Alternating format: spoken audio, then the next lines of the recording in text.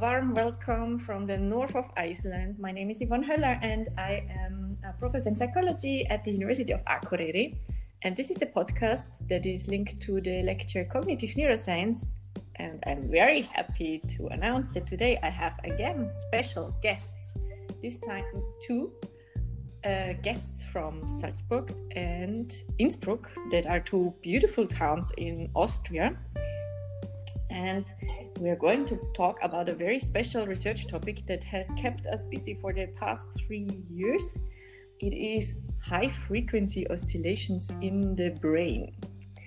So this is a topic that when I first heard about, I thought like, this is bullshit. Because when I was told about it, I said, no, this is not possible. This is just something that is not possible. I have been doing EEG research for a couple of years before I heard about high-frequency oscillations, and the oscillations in the brain that I'm concerned with start at 1 hertz, so things that happen 1 time per second in the brain, and they go up then to 10 hertz. 10 hertz is one of the most important oscillations in the brain, the alpha rhythm, and then they go up to faster rhythms, 20 hertz, 40 hertz, at most 80 hertz. And everything beyond, I was told by one of my first supervisors, is just noise. So it was not too surprising that I thought this is bullshit when Professor Trinker, my boss at the University Hospital for Neurology in Salzburg, said, oh, we are now doing high frequency oscillation research beyond 250 hertz. I thought like, well, I can also read in my coffee what is going on in the brain if I do that. So that's enough about the introduction to this. I would like to introduce now my two guests, Adrian and Philip. Adrian, would you like to start? Yes, thanks for having us. So I'm Adrian Marcu. I'm currently doing my master's thesis in psychology with a focus on cognitive neuroscience. And for 2 years, I think, I've been working on HFO, so high frequency oscillation. That's about it, I think.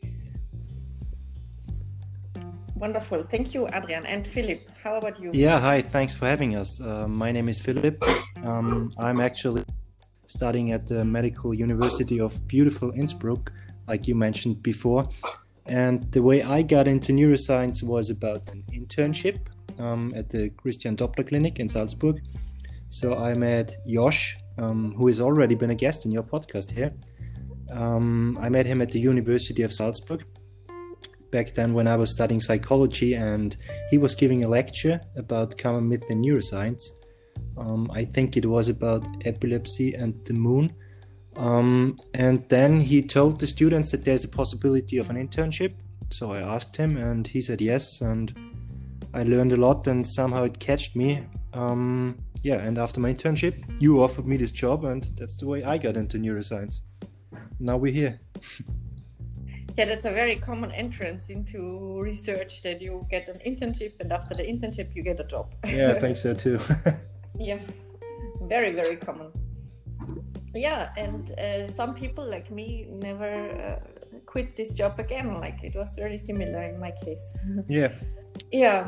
So let's go back to the high frequency oscillations, this coffee prediction of what the EEG is, the brain is doing. Okay. High frequency oscillations are very, very tiny events that you can see in the EEG only if you look at it very, very closely. And I was not at all interested in doing research on this. When I first heard about it, I thought like, okay, this is nothing for me, because I did not believe it. But then in our team, the interest in this topic increased. And finally, we decided that we have to do something about it, because it became such a hype in epilepsy research, and because my former boss, Professor Trinker at the Department of Neurology, was the epilepsy expert. he of course wanted us to be at the forefront of current research topics, and high frequency oscillations were one of the core topics back then. So I started by collaborating with Julia Jacobs, who is one of the most known experts on high frequency oscillations. She has been doing this research in Freiburg. Now she's in Canada. We're still collaborating, not only on high frequency oscillations, also other stuff. And she's very, very nice and a great researcher, very inspiring. And we invited her, and it was so wonderful to have her in Salzburg. And she taught us how to detect the high frequency oscillations. And when I looked at the EEG with her, and she said, this is high frequency oscillations, I was like, oh yeah, they really exist. And then we started looking at those high frequency oscillations in invasive recordings, because we did also invasive recordings in patients with epilepsy, and they might benefit from this additional biomarker according to the literature. So this is what we did. We looked at the high frequency oscillations, and the consequence of all of this learning and doing was that we got so interested that we wrote a grant application. I wrote one. The first attempt was a rejection. That is, it is very rare that you write a big grant application and then you get the money immediately. Like here in Iceland, I wrote a grant application. Now I submitted it for a 4th time. Last year it was rejected 4 times. Now I have to resubmit it a 5th time. So in Austria, the high frequency oscillation project, I got the money at the 2nd attempt, and it's like a large project. It's more than 300,000 euros. And the topic of the project is whether we can record high frequency oscillations not only in invasive EEG in patients that undergo pre-surgical evaluation of epilepsy, but also on the surface. So the point about these high frequency oscillations is that patients with epilepsy sometimes do not respond to medication. So they get 1 drug and still have seizures. They get 2 drugs, they still have seizures. They get a 3rd drug, they still have seizures. Then they get a different drug, they get higher dosage, nothing helps. And then the consequence is that the doctors might wish to evaluate which part of the brain causes the seizures, and they might wish to investigate whether it is possible to surgically remove that part of the brain without having cognitive side effects, such that the patient might be seizure-free because the part of the brain that is obviously defective is not there anymore. It is not always straightforward to identify that part that generates the seizures, the so-called epileptogenic zone. We can determine which part of the brain shows epileptic activity. We can easily show which part of the brain is involved in a seizure. We can show in which part of the brain does the seizure start. But all of these regions are not necessarily the region that causes the seizures. And we don't have a biomarker for this so-called epileptogenic zone. And the big hope in this HFO hype was that high frequency oscillations would be the biomarker that shows us which part of the brain do we need to cut out to help the patients. In high frequency oscillations, we have like slow high frequency oscillations. They are between 80 and 250 hertz, and then we have the faster ones above 250 hertz, and then there's even the ultra fast. They are even faster. I did a meta-analysis that was a bachelor project. I had 2 mathematics students, and we did a meta-analysis together about high frequency oscillations, and we found that the effects are rather small. So removing the part of the brain that has these high frequency oscillations does only slightly lead to better post-surgical outcomes, so to less seizures than not removing that part of the brain. But still, there was a big hype about these high frequency oscillations, And because of this meta-analysis, I got somehow popular in the community. And this was the only paper I've written back then. But the meta-analysis was so well received because it was well done, because of the mathematical background of my the two bachelor students and my nice colleague Arne Batke, professor in statistics in Salzburg. So therefore, I got the opportunity to talk about this meta-analysis at the high-frequency oscillation workshop in Freiburg, and after that I got this grant, and in this grant I hired Adrian and Philip. And maybe Philip, you want to tell us now what we are doing in this project, what kind of data do we collect, and what are we doing differently in our project from other projects? Yeah, at first, thanks for the hiring, it's paying my rent. The difference between our study and previous research is that we use scalp EEG for the recording of the data instead of invasive methods, like, for example, microelectrodes or subdural grid. So we use a high density EEG. That's an EEG with approximately 260 electrodes, I think, compared to a normal 1020 EEG with about 29 electrodes, I think we're using in Salzburg. And this method was used because of a higher spatial resolution regarding the event detection.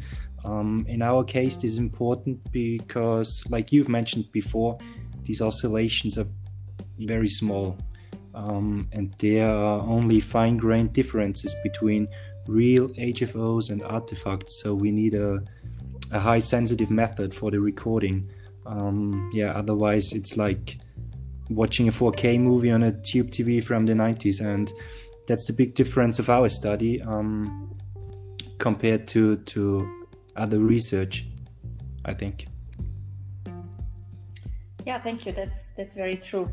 We also tried to establish like a standard how to detect those high frequency oscillations, because in our experience it was so frustrating to look at data someone else had already collected.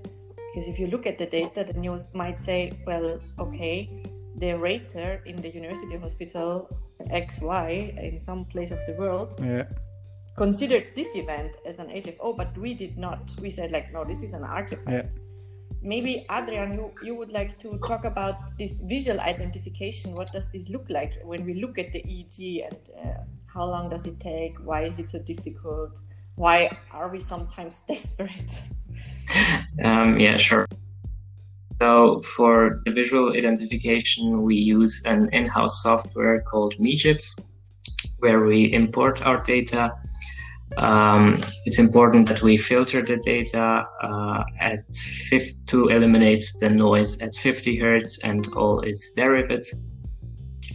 And then we also filter the data to only show us activity over 80 Hertz, the activity in which we're interested. And we have certain criteria that an event must meet in order to be considered an HFO.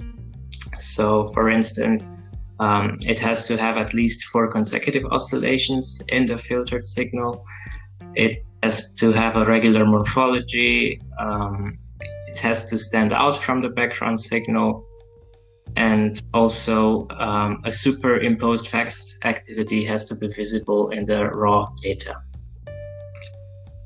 When we're looking at the data, we also have the EMG channel that helps us to discriminate between real high-frequency oscillations and activity that is caused by muscle movement or muscle artifacts that might look like an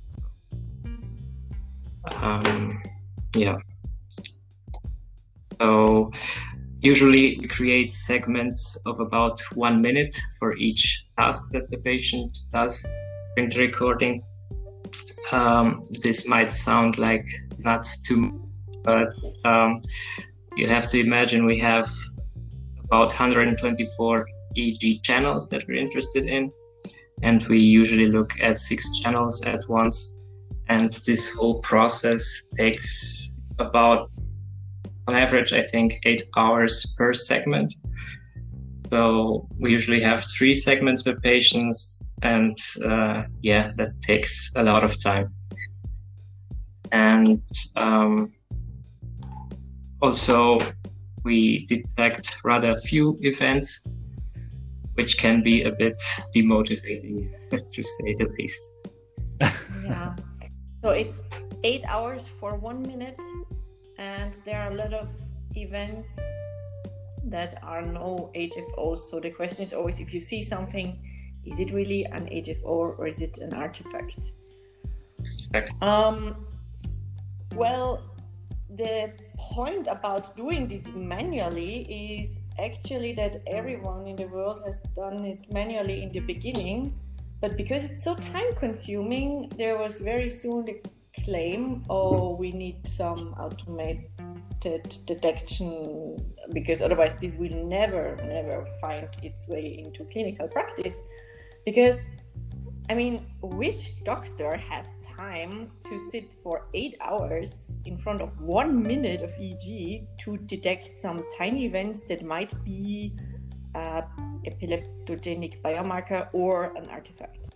So no doctor has time to do that, and the clinics usually don't have the money to pay people like Adrian and Philip to do that. So the idea was that automatic detectors could help out.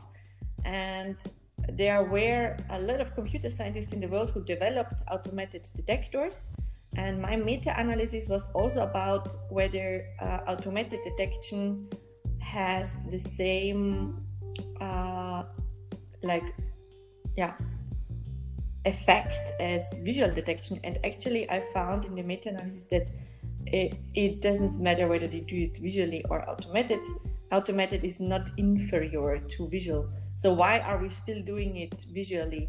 Well, in order to develop an automated detector, you have to train the computer on some ground truth. So our automated detection algorithms all work on invasive EEG, but they don't work on scalp EEG, because scalp EEG looks much different from invasive EEG. You have much more noise from the environment, artifacts, and so on. So it's not really meaningful to use an automatic detector that was developed for invasive EEG on the scalp. However, we are trying to use them, and we are trying to improve them by creating a ground truth. So based on the markings that Philip and Adrian are doing, we might improve automated detectors or adapt them to the scalp situation. Well, yes, and that's then not the only problem that we have. Another problem that we have is we do not only have HFOs and artifacts, we also do have different kinds of HFOs. We have high-frequency oscillations that are pathologic, so linked to epilepsy, and we have those that are physiologic. They are linked to saccades, so eye movements. They are linked to motoric activity. They are linked to memory and so on. So it's really difficult to find, to distinguish which is a relevant one for the clinical question and which not. So, Philip, what do you think about HFOs detected by you and Adrian? How much overlap is there in what you find and what Adrian finds? I mean, this is a question about validity and objectivity of visual detection. Yeah, right? That's a good question, and these are big challenges in HFO research that has to be addressed, because especially when events are marked manually, so the inter-rater reliability between independent raters, in this case between me and Adrian, is very small, even if they are very experienced. So this is due to several reasons. For example, like you mentioned before, artificial distortions, which are very common in the scalp EEG. So it's not always possible for us to keep the background oscillations low. And another reason may be the different localization of HFO generating areas. So it's more difficult to detect events arising from deep brain structures like the thalamus, which is involved in many tasks, compared to neocortical events. And this is the place where most of the scalp EEG studies reported HFOs. So these are the challenges future research has to address. And furthermore, like you also mentioned before, with the standardized protocol, we have to know what we are searching for. Okay, so both raters need a consensus, so everybody's speaking of the same when talking about high frequent oscillations, and this is absolutely required for a valid and objective generation of a ground truth these detectors work with. And it's also discussed controversially because there are some detectors, some automatic detectors, but they are not comparable to each other because of the different ground truth they're working on. Yeah, that's very true. So, Adrian, do you think our standardized protocol for identification can help out here, especially with these artifacts? Yes, I think so. I mean, when this protocol was developed, we looked at all the evidence in the literature and tried to have a very objective protocol. I think it helps. So while Philip and I don't usually mark the same events, when we look at what the other person identified, we usually agree. So there's usually a consensus in that regard. So yeah, I think it helps.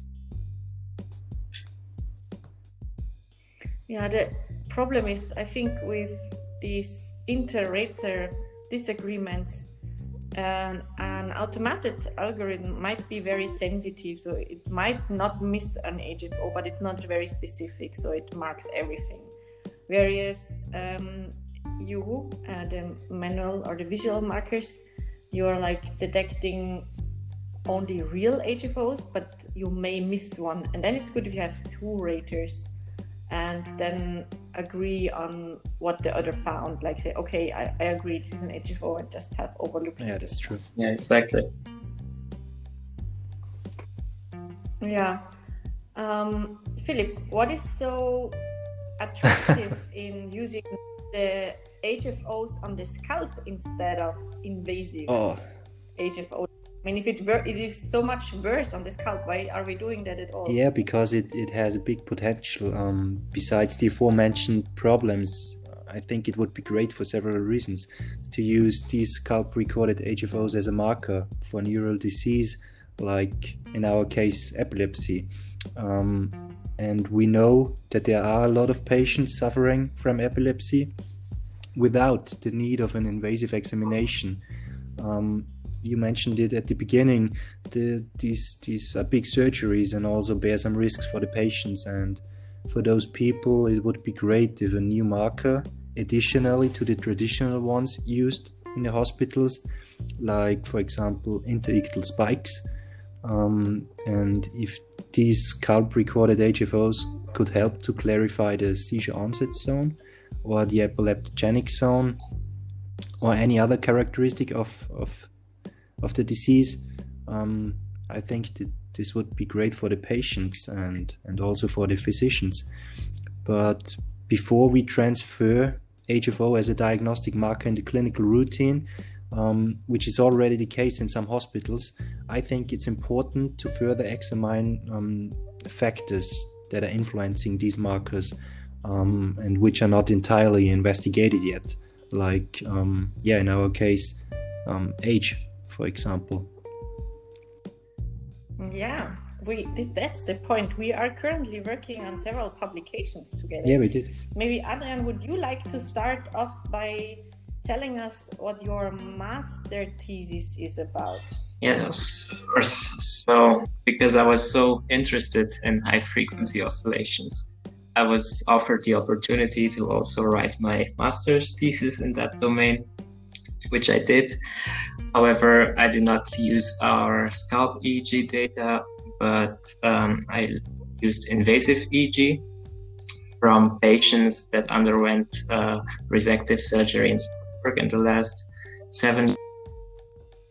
And I tried to see, like the earlier studies did, whether there is a link between removing brain tissue that generates high-frequency oscillations and the possible seizure-free outcome patient after surgery. It has said that HFOs were not included in the decision process when doing the surgery, so it was a retrospective study. And unfortunately, the sample size was quite small because few patients refused surgery. I was left with a total sample size of 6 patients. And unfortunately for me, or fortunately for the patients, most of them were seizure-free after surgery. And that, in combination with a small sample size, I wasn't able to find a clear link between removing HFO generating tissue and the surgical outcome. In a lot of patients, no regions with HFOs were removed and they still achieved seizure freedom. So, yeah. That sounds like a bit discouraging with respect to HFOs being a marker for the area that needs to be removed. Well, we have learned that there are several factors that need to be considered when you think of HFO as a biomarker. So there are like physiological HFOs, we should not remove them, of course, and we are trying to distinguish physiological, so HFOs linked to cognitive processes, for example, so these type of HFOs from the pathological version. And recently it was also reported that HFOs are linked to aging. Philip, we have just the day before yesterday submitted our first research paper to a special issue about HFO and aging. Would you like to tell us briefly what this is about? Our study looked at a possible relationship between HFOs and age, because we know that in elderly patients there are some changes in the brain which can lead to